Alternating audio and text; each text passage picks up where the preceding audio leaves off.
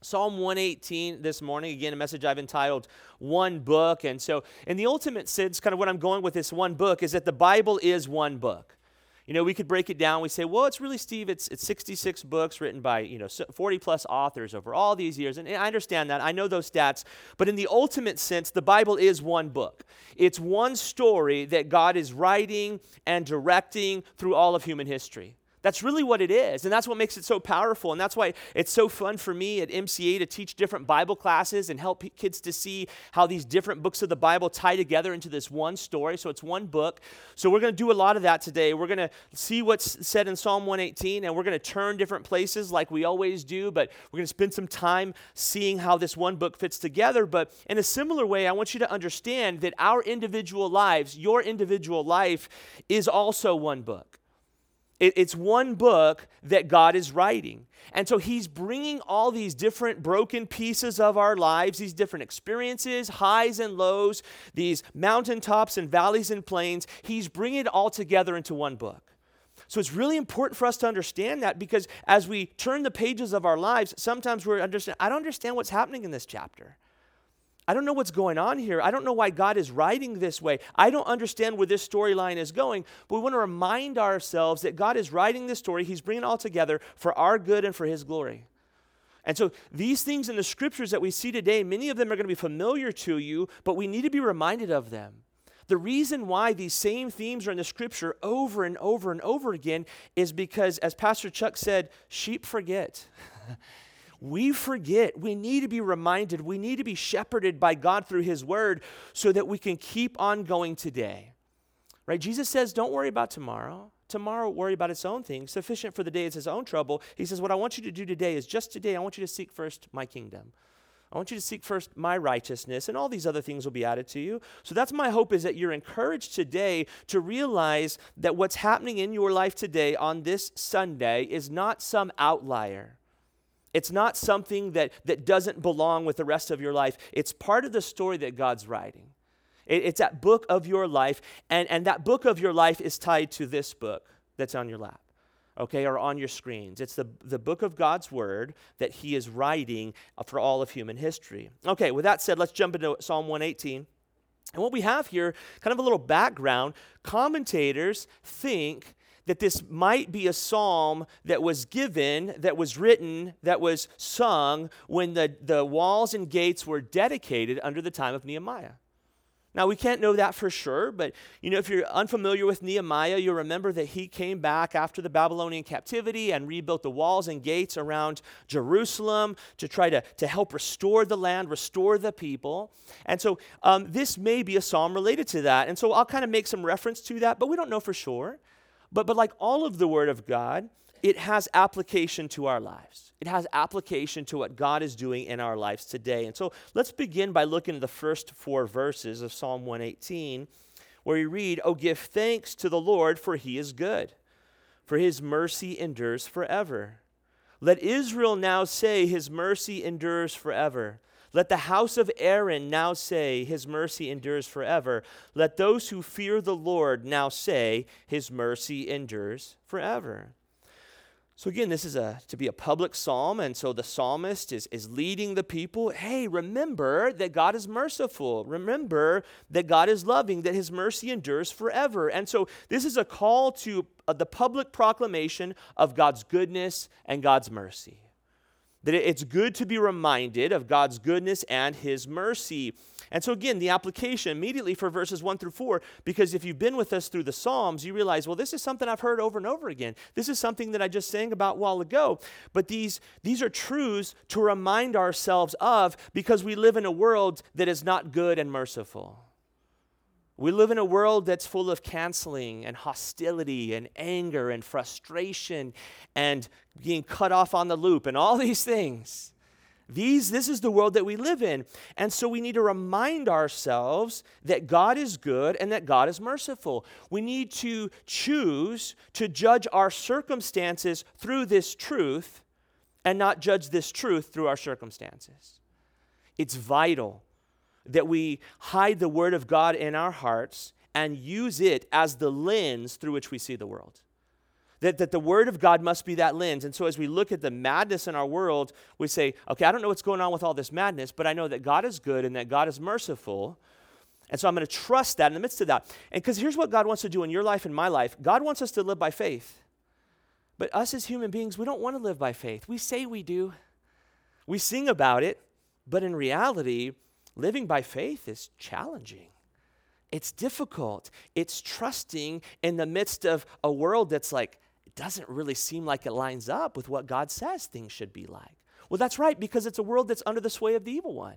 It's a world that's in rebellion to God. And so it's really, really important that we judge our circumstances through the truth of the Word of God. The Word of God must come first. And so to kind of get you started up and thinking about this a little bit more, would you turn near the end of your Bibles to the book of James? Turn to James chapter 5. Now, if it's been a while since you've read through the book of James, it's a great place to go back to if you need a little spiritual kick in the rear, because that's what James will do. It's a good exhortation. Hopefully you guys can take it if I say rear from the pulpit. But James chapter 5, looking at verses 7 through 11 here. James says, "Therefore be patient, brethren, until the coming of the Lord. See how the farmer waits for the precious fruit of the earth, waiting patiently for it until it receives the early and latter rain." You know, I personally have a love-hate relationship with the book of James. I love it. It's the Word of God, but all throughout he's saying to be patient. And as time passes, I realize, man, I really need patience. And so he's saying, be patient. Until when? Until you get that next promotion, or be patient until things change in your circumstance? No, he says, be patient until the coming of the Lord. Wow, that could be a while, right? We hope it's soon. And I hope it is. I hope it's before the end of this message. And you're like, well, I know how long you teach, Steve. I hope it's before the end of this message too. But it's this reality of until we see the Lord, essentially, let's be patient. And then he gives the example of a farmer, right? A farmer waits patiently. A farmer doesn't plant the seed and then expect, okay, well, tomorrow I'll just come by and it'll be ready.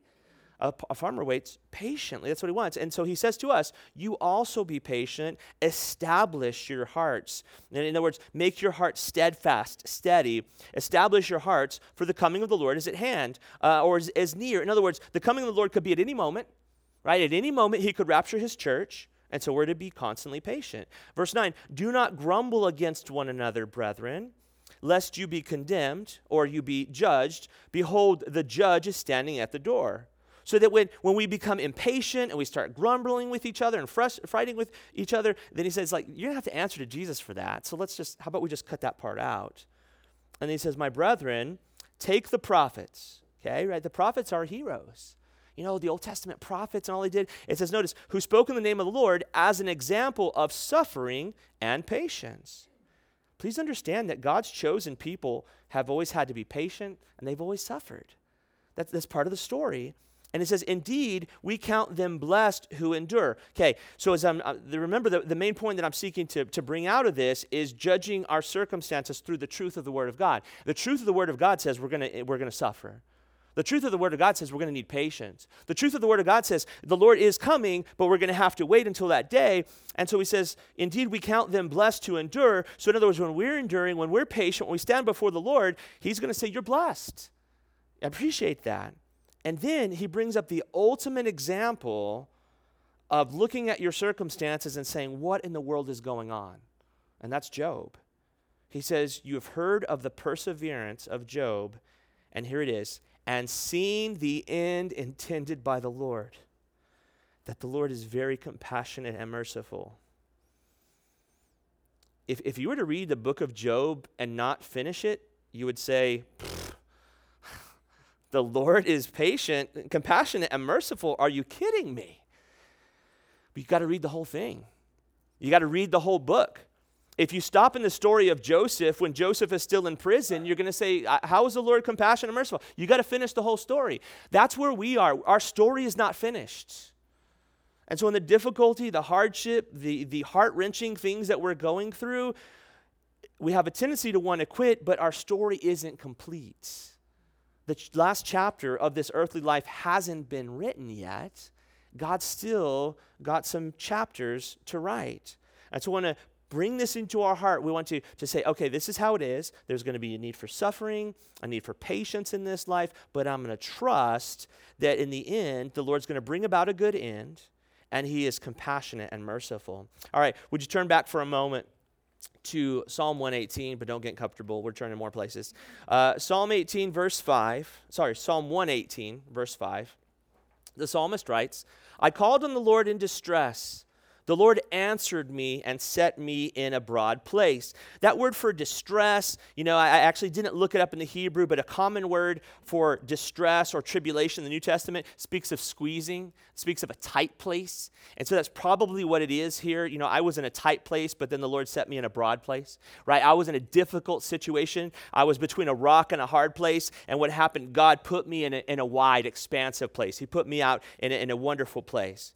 And so what I want you to focus on here is that the psalmist recounts a past deliverance.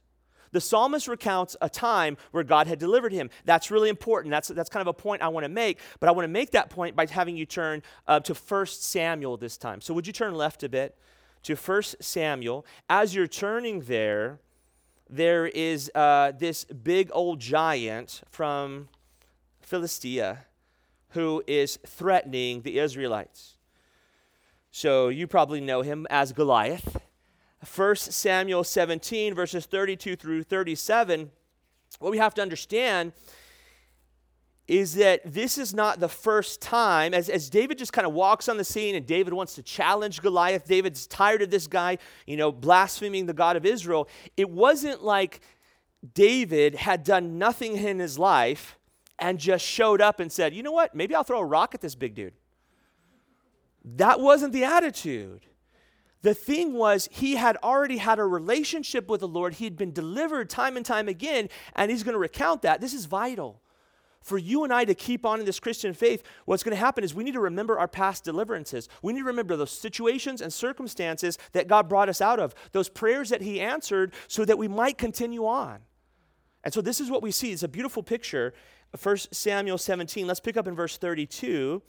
Then David said to Saul, let no man's heart fail because of him, and it was because of Goliath. Your servant will go and fight with this Philistine.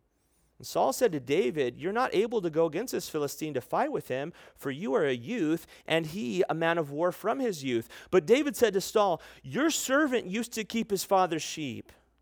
And when a lion or a bear came and took a lamb out of the flock, I went out after it and struck it and delivered the lamb from its mouth. When it arose against me, I caught it by its beard and struck and killed it. Your servant has killed both lion and bear, and this uncircumcised Philistine will be like one of them, seeing he has defied the armies of the living God.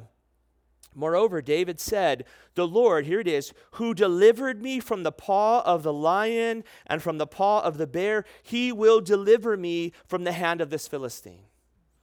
This is vitally important. Please hear me. Past deliverance leads to present confidence. Past deliverance leads to present confidence.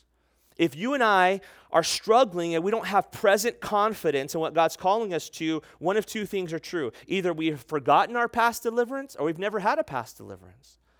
If we've never had a past deliverance, then really we have some serious issues. We need to get with the Lord. We need to get and say, like, Lord, do I have a real relationship with you? Am I walking with you? Or most likely, probably for everyone in this room, you have past deliverance, you've just forgotten about him. You just haven't thought about them. You haven't considered them. You haven't sat down and say, I'm going to take inventory of the ways that God's delivered me in the past, the ways he's moved in my life, the way he's answered prayer, the way he's moved. So it's really, really important for us to understand that those past deliverances lead to present confidence, and that's what we see with David. All right, with that in mind, let's turn back to Psalm 118. We'll look at verses 6 through 9 now. The psalmist writes, the Lord is on my side. I will not fear. What can man do to me? That's a great one to underline, asterisk, memorize. That's a wonderful verse there. It says, the Lord is for me among those who help me. Therefore, I shall see my desire on those who hate me. It is better to trust in the Lord than to put confidence in man. It is better to trust in the Lord than to put confidence in princes. Now, God and God alone is what we're being told here, is worthy of our full confidence. God and God alone is worthy of our full confidence. It's very easy for us to put confidence in people, right? And to say, oh, and you know what? We know some wonderful people and we know some faithful people, but every person that you have ever met is limited. They can't do what God can do. So while we can be confident in certain people and that we know they're faithful, our full confidence is only for the Lord. He's the only one we're to put our full confidence in. Okay, so for more on this, turn to Matthew now. I told you I was going to make good on this one book deal. All right, Matthew chapter 14 is where we want to look. Matthew 14, we're going to look at verses 25 through 31. I could have made a good joke about not having confidence in the Aggies football team, but they scored 52 points yesterday, and so I'm going to have confidence in them for a bit.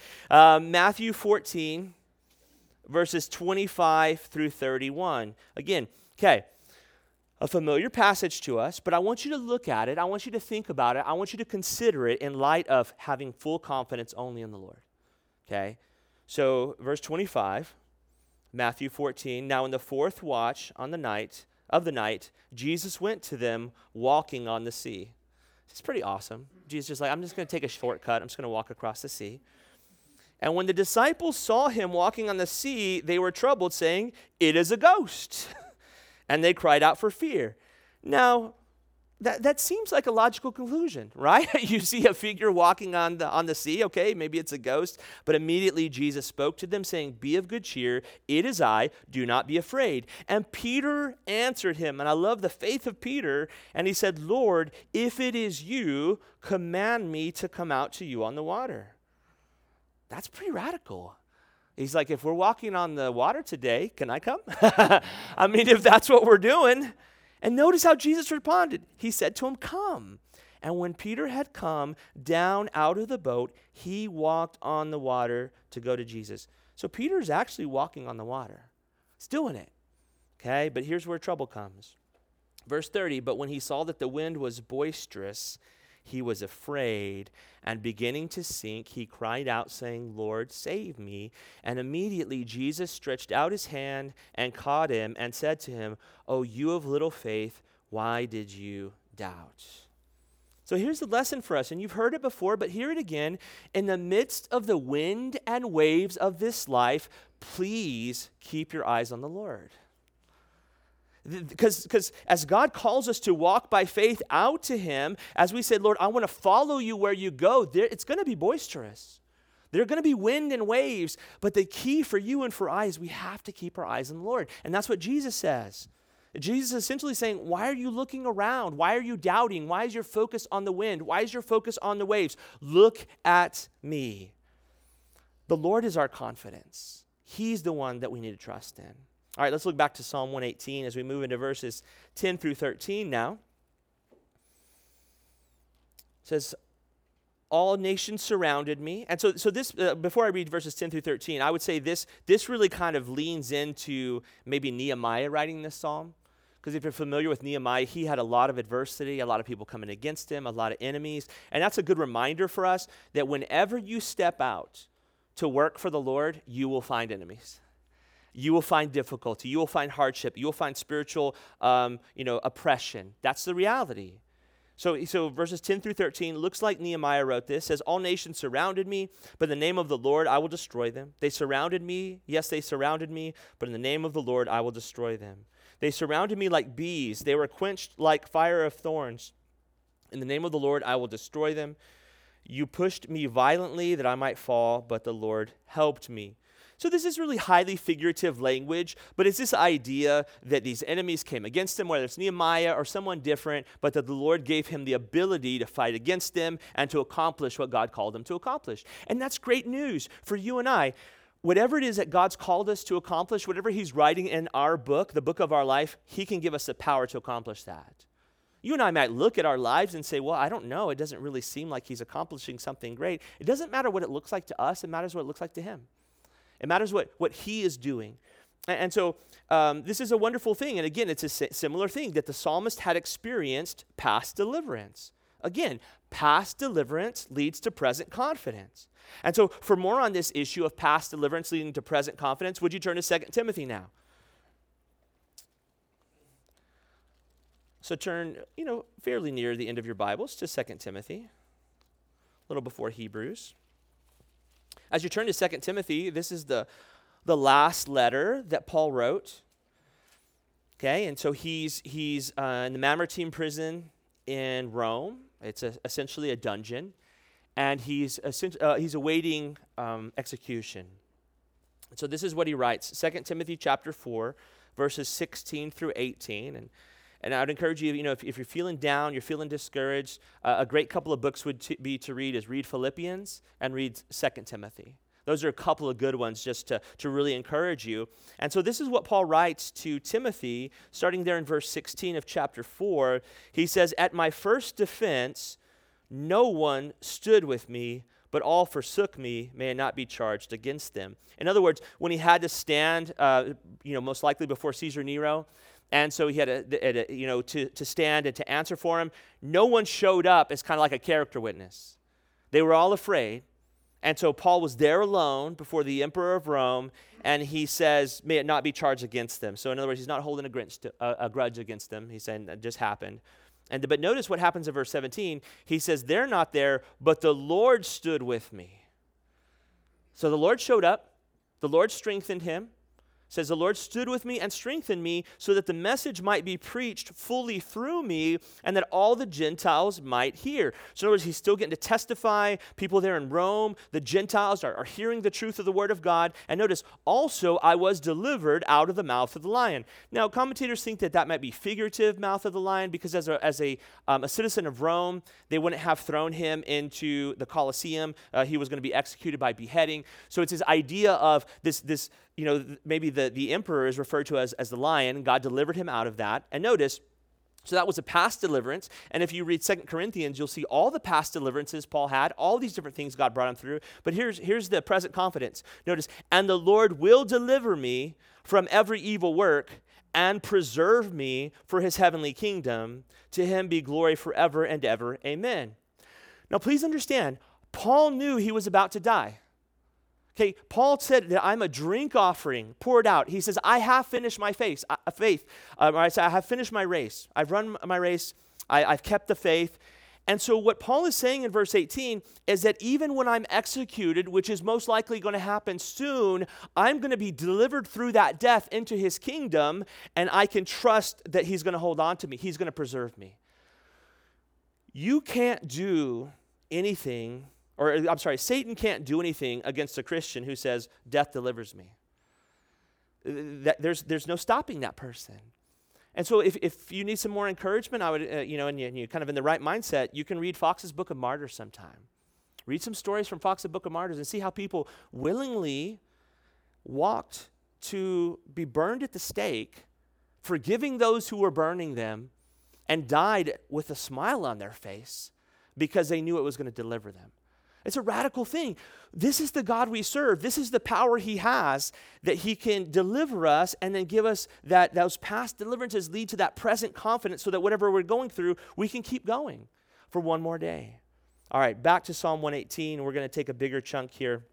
We're going to look at verses 14 through 21. It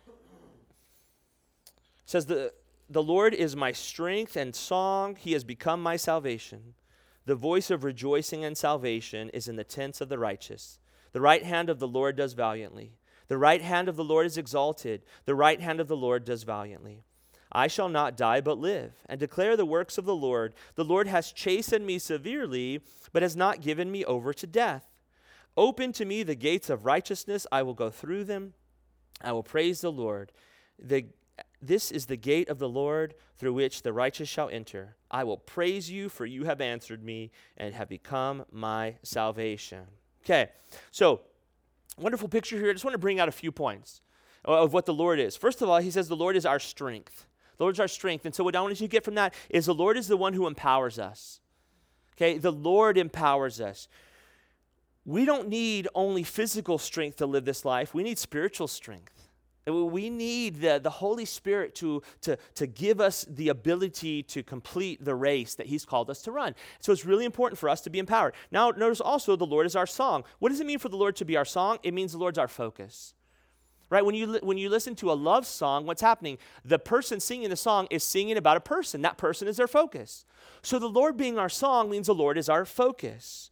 And then he also says the Lord is our salvation. What does salvation mean? It means deliverance. The Lord's our deliverer. The Lord has delivered us from sin, and the Lord will deliver us to his kingdom. And then finally, the Lord is our chastener. You know, it's easy to like leave that one out. Verse 18, the Lord has chastened me severely, but has not given me over to death. It means the Lord's our corrector. That when we do the things we're not supposed to do, then the Lord chastens us. He brings us back into line. And what's our response to all of these things? The Lord being our strength, our song, our salvation, our chastener, is we're to praise him. That's the key. So here's the big picture. God is always right. God's always right.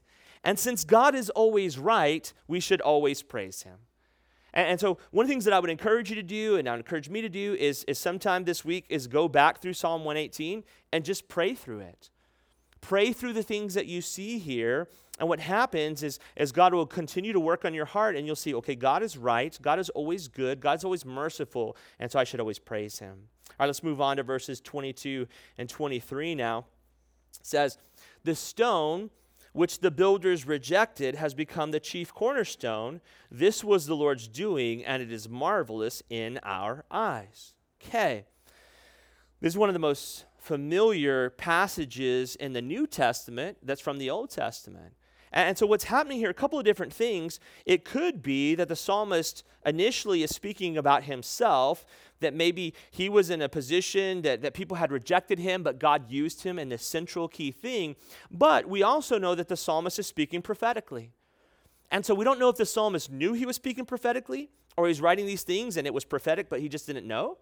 But either way, this is a prophetic statement. He's speaking about Jesus Christ. So to prove my point, we're actually going to turn a couple of places in the New Testament, spend a little time digging deep into this topic. So would you turn to Matthew chapter 21, first of all? Matthew 21.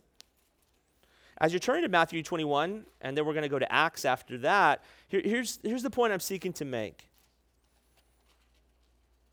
about turning here, about this chief cornerstone. You see, a chief cornerstone was the most important part of a foundation of a building. That everything else in that foundation, everything off that building would be measured off, would be angled off of that chief cornerstone. And so what we're going to look at, what we want to seek to understand, what we want to remind ourselves of is that Jesus Christ is indispensable for every life. Okay, please hear me. It's not only for the Christian life. You know, because Christians, you know, they believe in Jesus, and of course, Jesus needs to be central for them. No life can be built right that is not built on Jesus. It doesn't matter what people believe. It doesn't matter what people say. It doesn't matter. No life can be built correctly unless Jesus Christ is the foundation, unless he is the cornerstone. So let's see what Jesus has to say about this in Matthew 21, starting in verse 33. Keep in mind, this is the last week of his public ministry. Okay, we've already had the triumphal entry, and he's starting to share with people. And he says, verse 33, hear another parable. There was a certain landowner who planted a vineyard and set a hedge around it, dug a wine press in it, and built a tower, and he leased it to vine dressers and went into a far country. Now, I would encourage you, I forgot to make a slide for this, but you can kind of make a note of Isaiah chapter 5. If you read Isaiah chapter 5, all that imagery is there. This is a clear imagery of the nation of Israel. That the nation of Israel was this vineyard, okay? And so what's a picture here is of God planting the nation of Israel, and then the only reason you plant a vineyard is you expect it to bear fruit. Okay, that's the reality. You don't plant a vineyard just to look at it. You plant a vineyard to bear fruit. And so Israel was there, and they were supposed to bear fruit unto God. And so it says, and then when the vintage time drew near, in other words, time to get those grapes, he sent his servants to the vine dressers that they might receive its fruit. And so in context, these servants are the prophets. The prophets would go to the nation of Israel and they would encourage the people to bear fruit. But notice what happened to those prophets, verse 35. And the vine dressers took his servants, beat one, killed one, and stoned another. Again, he sent other servants more than the first, that they did likewise to them. In other words, the history of the nation of Israel in the Old Testament is all these prophets going to the people and the prophets being stoned or killed or rejected. That's the picture. And so notice, verse 37, and then last of all, he sent his son. Well, who's the son of the vineyard owner? Well, it's Jesus Christ, the Son of the Father. So he sent his son to him, last of all, saying, they will respect my son. But when the vine dressers saw the son, they said among themselves, this is the heir. Come, let us kill him and seize his inheritance.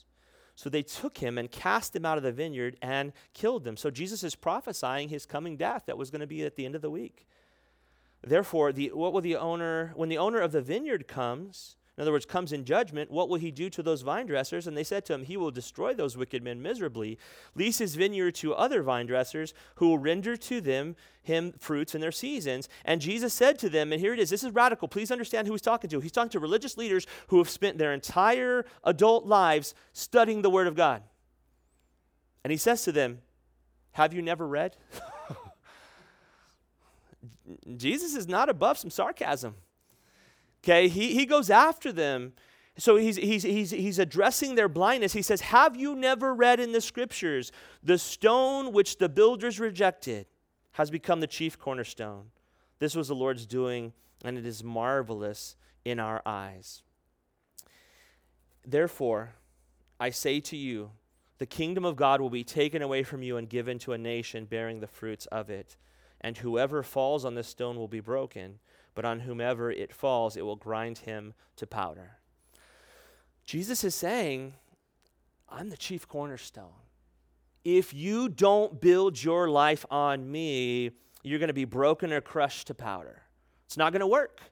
And so I have to be the one. And the reason why I bring this up and you say, I know this, Steve, and I've heard this before, this is the central truth of life.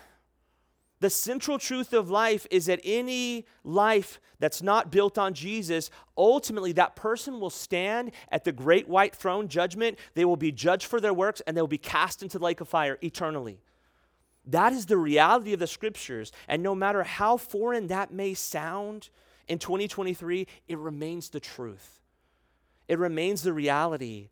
And so this truth must be grounded in our hearts. There must be both encouragement that, yes, my life is built on the foundation of Jesus Christ. He is my chief cornerstone. So my life matters. My life is useful. But also to say, those who are building on shifting sand and not on the teachings of the Word of God, I need to find a way to reach them. I want to ask God to open doors so that I might reach out to them.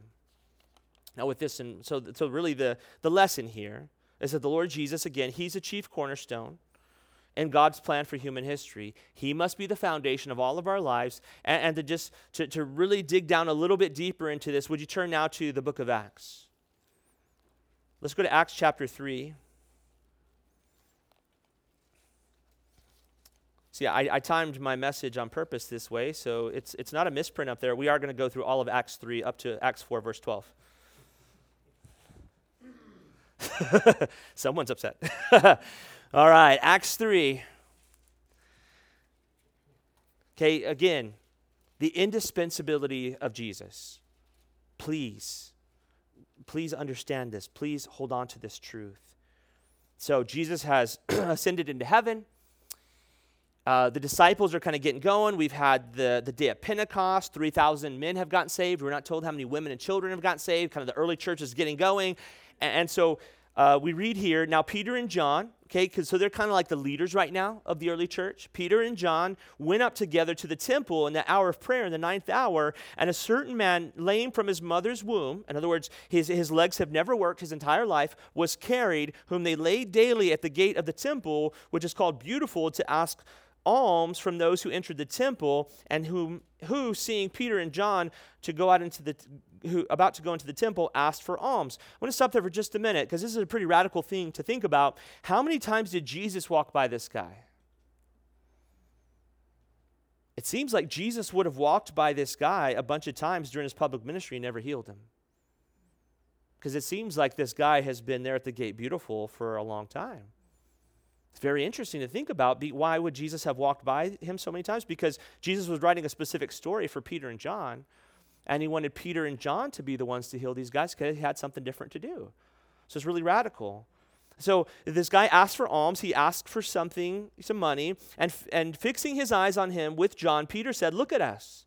So he gave him his attention, expecting to receive something from them. Then Peter said, "Silver and gold I do not have, but what I do have I give you. In the name of Jesus Christ of Nazareth, rise up and walk." Now, in this moment, Peter has what we call the gift of faith. Because when you're about to grab a guy by the hand, look at this verse 7, and he took him by the right hand and lifted him up. So when you grab a guy whose legs haven't worked from the moment he was born, and you seek to lift him up, you better be right. You better be right that God is going to heal this man.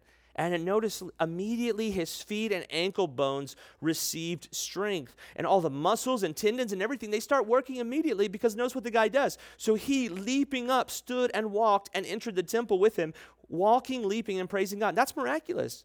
Because most of us, after sitting in these chairs for the sermon, we can't leap up. We need to do it like in stages. And so here's this immediate healing, and all the people saw him walking and praising God, and they knew it was he who sat at the alms and the beautiful gate of the temple, and they were filled with wonder and amazement at what happened to him. And Peter and John started a website and made a lot of money. It doesn't say that, right? They do this work of God, but look what happens. Now, as a layman who was healed held on to Peter and John, all the people ran together to them in the porch, which is called Solomon's porch, greatly amazed. And when Peter saw it, he responded to the people, "Men of Israel, why do you marvel at this? Or why do you look so intently at us, as though by our own power or godliness we had made this man walk? The God of Abraham, Isaac, and Jacob, the God of our fathers, glorified his servant Jesus, whom you delivered up and denied in the presence of Pilate, when he was determined to let him go." Notice what Peter does. He's not saying, "Well, yeah, it was pretty cool. I mean, I really have some faith, and man, God's working through old Pete." He doesn't do any of that. Instead, he immediately focuses his attention, to the chief cornerstone. And then he doesn't pull any punches. He says, "You guys delivered Jesus up to death. You denied Jesus. You said you didn't want him." He says, verse 14, "But you denied the Holy One and the just, and asked for a murder to be granted to you, and you killed the Prince of Life." That's a wild turn of phrase.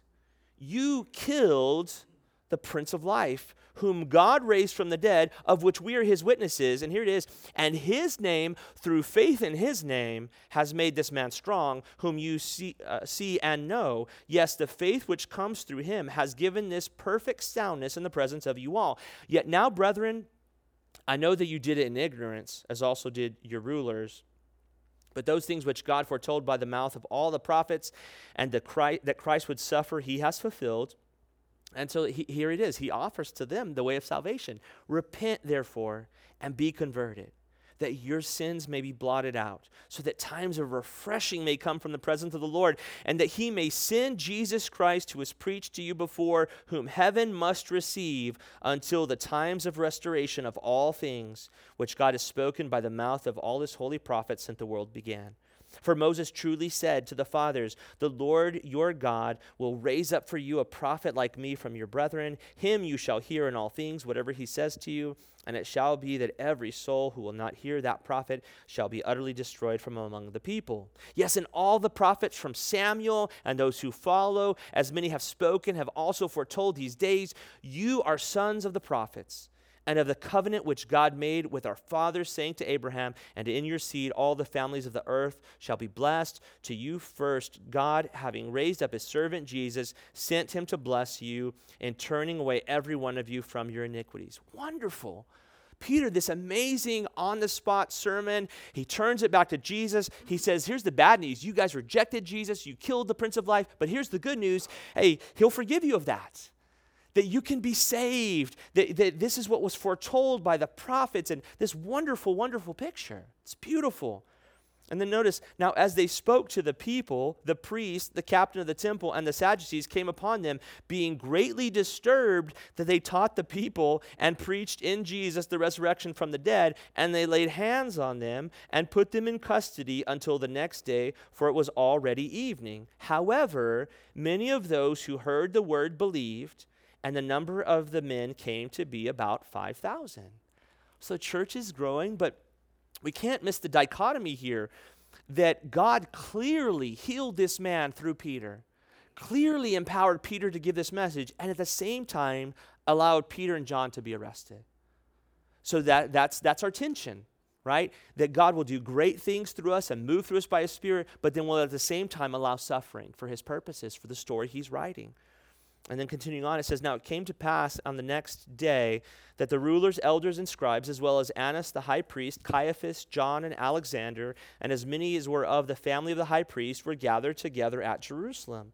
And when they had set them in the midst, they asked, by what power or by what name have you done this? Then Peter, filled with the Holy Spirit, said to them, rulers of the people and elders of Israel, if we this day are judged for a good deed done to a helpless man, by what means he has been made well, let it be known to you all and to all the people of Israel that by the name of Jesus Christ of Nazareth, whom you crucified, whom God raised from the dead, by him this man stands here before you whole. What a radical thing to say. He's saying, it's kind of weird that you would arrest us for healing a guy. It's like, what in the world? But then, be that as it may, I want you guys to know, you crucified Jesus, but he didn't stay crucified. You killed him, but he didn't stay dead. God raised him from the dead, and it's proof that he's alive and that he's powerful because that's how this man is healed. And look what Peter does. Peter brings us back to Psalm 118. He says, this is the stone which was rejected by you builders, which has become the chief cornerstone. Brings us back again. And then he gives us verse 12, which I think is one of the most important verses for us to memorize, for us to remind that Jesus is the only way. Notice, nor is there salvation in any other. For there is no other name under heaven given among men by which we must be saved. Now, I don't know if Peter was a lawyer in his part-time, but you look at verse 12, that's an ironclad statement. There is no wiggle room whatsoever for entering in any other person of salvation.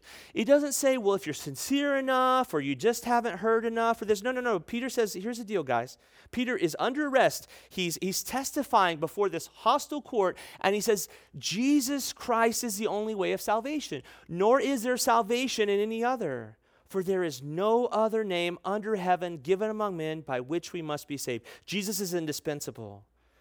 And so, thank you for taking time with me here as we move through all of this, but I really felt led by the Lord to share this. And I'm glad that this is on tape and on video because I'm glad I'm on record saying this truth, that this is the only way. It doesn't matter if tomorrow morning, 8 billion people get up and say, hey, we think that there's all kinds of way of salvation. It doesn't matter. This is what the Word of God says, that only Jesus is the way of salvation. But here's the good news. No matter how much a person has sinned, no matter how far they've gone, if they'll turn to Jesus Christ, Jesus will save them. It doesn't matter how far down the road they've gone. It doesn't matter how long they've rejected this chief cornerstone. If they'll turn to him now, God will build a new life on himself. Let's turn now back to Psalm 118 as we jump into verse 24 here. It says, this is the day that the Lord has made. We will rejoice and be glad in it. And so some people see this kind of being tied to verses 22 and 23, that perhaps this is a reference to the resurrection. That, as the stone which the builders rejected has become the chief cornerstone, this was the Lord's doing and is marvelous in our eyes. This is the day the Lord has made. We will rejoice and be glad in it. Maybe it refers to the resurrection. But I'll be honest with you, as I kind of look at it and study it, it's a little bit of a leap for me personally. I don't know that I can necessarily tie that to the resurrection. But what I can say is that verse 24 should apply to believers every day. It should apply to believers every day. Let me give you 3 verses why this should apply to believers every day. Verse number 1 is Psalm 23, verse 6. It says, surely goodness and mercy shall follow me all the days of my life, and I will dwell in the house of the Lord forever. And that follow actually means pursue. It's this idea of a predator pursuing its prey, that God's goodness and mercy are pursuing believers every day. Even though it may not look like it to us, God is still writing a story where that goodness and mercy are pursuing us. So that's a reason to rejoice today. Second verse I'll give you is Psalm 139, verse 16. Where I read these words, your eyes saw my substance being yet unformed. In other words, when he was in the womb, God saw you when you were in the womb, and in your book, it says, they all were written, the days fashioned for me, when as yet there were none of them. So God has written all of our days. God has written his book, and yeah, there's a part for us to play, and God's organizing and overseeing, and yet somehow we have choice and we're making these. So I don't know how it all works together, but I know that if God is writing our story, he has this book, then every day is a day to rejoice in him because it's still goodness and mercy are following us, because it's still part of what he's writing. And then we have the ultimate verse for why we can rejoice in the day that the Lord has made. It's Romans 8:28. Because we know all those days that are written for us are coming to a good end. Now, I don't know about you, but when I read a book, I want it to have a happy ending. The good news, as you get to Revelation 21 and 22, you're like, yes, this book has a happy ending. And so Romans 8:28 tells us that this one book of our lives is going to have a happy ending because it says this, and we know that all things, we could say, you could say all things of every day work together for good to those who love God, to those who are the called according to his purpose. So you and I, because of our fallenness and because of our short-sightedness, we may not rejoice every day. But there's always a reason to rejoice every day. We may not see it, but it's there. The truth of the word of God says that it is. Let's look at verse 25 now. It says, save now, I pray, O Lord. O Lord, I pray, send now prosperity. And so it's a prayer for deliverance. It's a prayer for provision. Those are good things to pray for, right? Pray for deliverance from a difficult situation. Pray for provision from God. And then trust him that he knows, when to deliver and when to provide, and according to his will. Verse 26, blessed is he who comes in the name of the Lord. We have blessed you from the house of the Lord. It's another familiar verse for us from the New Testament, the triumphal entry. I'll read it for you. Psalm 21, verse 9 says, then the multitudes who went before and those who followed cried out. So this is when Jesus is coming in on the donkey, and they're all crying out to him and saying, Hosanna, son of David, blessed is he who comes in the name of the Lord, Hosanna in the highest. So recognition of Jesus as Messiah. Then verses 27 and 28, God is the Lord, and he has given us light.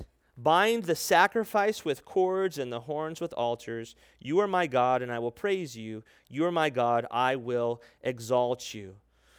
So it's this idea of offering sacrifices to the Lord, willingly giving sacrifices to the Lord. And it's a reminder that we're to willingly sacrifice for the Lord. It tells us to give him the sacrifice of thanksgiving, the sacrifice of praise. But I want to always remind you that as you're reading the Old Testament, all of those Old Testament sacrifices, they always pointed to the ultimate sacrifice, the Lord Jesus Christ. They were all just pictures pointing to the Lord Jesus Christ, our ultimate sacrifice. And we'll celebrate that ultimate sacrifice as we take communion at the end of service. And finally, verse 29, oh, give thanks to the Lord, for he is good, for his mercy endures forever. And the main thing I want to bring out from verse 29 is that that's how the psalm started, and that's how the psalm ended. And so it's good for us to begin and end with thanks. To begin and end our day with thanks. To begin our day recognizing God's goodness and mercy, to end our day recognizing God's goodness and mercy. And so as we wrap up our time today, then I just want to leave you with 3 reminders. Reminder number 1 is that we must remind ourselves of God's goodness and mercy. As we look around, as we spend time in this world and kind of what the world feeds us, we're not going to see goodness and mercy by and large. Okay, you're not going to get on the internet and, some news feed and it says, hey, this really good thing happened today. That doesn't sell. And so we need to remind ourselves of God's goodness and mercy, and the number 1 way we can do that is to stay in the Word of God. Stay in the Word of God. Listen to, sermons online where people are teaching the truth of the goodness and mercy of God. Put yourself in that. Continually remind yourselves of it, because the world's not going to remind you of it. So you have to be the one to do it. Reminder number 2 is that we must remind ourselves that the Lord Jesus is the chief cornerstone. The Lord Jesus is the chief cornerstone. He is the foundation for every life. Now, we can't make anyone else, establish Jesus as the chief cornerstone for their life. We can't make anyone build their life on Jesus, but what we can do is say, I'm going to choose to build my life on Jesus, and I'm going to continue to encourage other people to do that, but it's their choice, but I must always remind myself there's no other cornerstone, there's no other foundation but Jesus Christ. And then thirdly and finally, I want to remind ourselves that like the Bible, our individual lives are one book that God's writing. Please hear me today, believer. God is writing the book of your life, okay? And you might say, wow, I don't know, I wish he just had a different editor here. I don't know that all these things I want in my life. No, God knows what he's doing. So God is writing that book of your life, and he is bringing all the pieces together for your good and for his glory. Let's pray.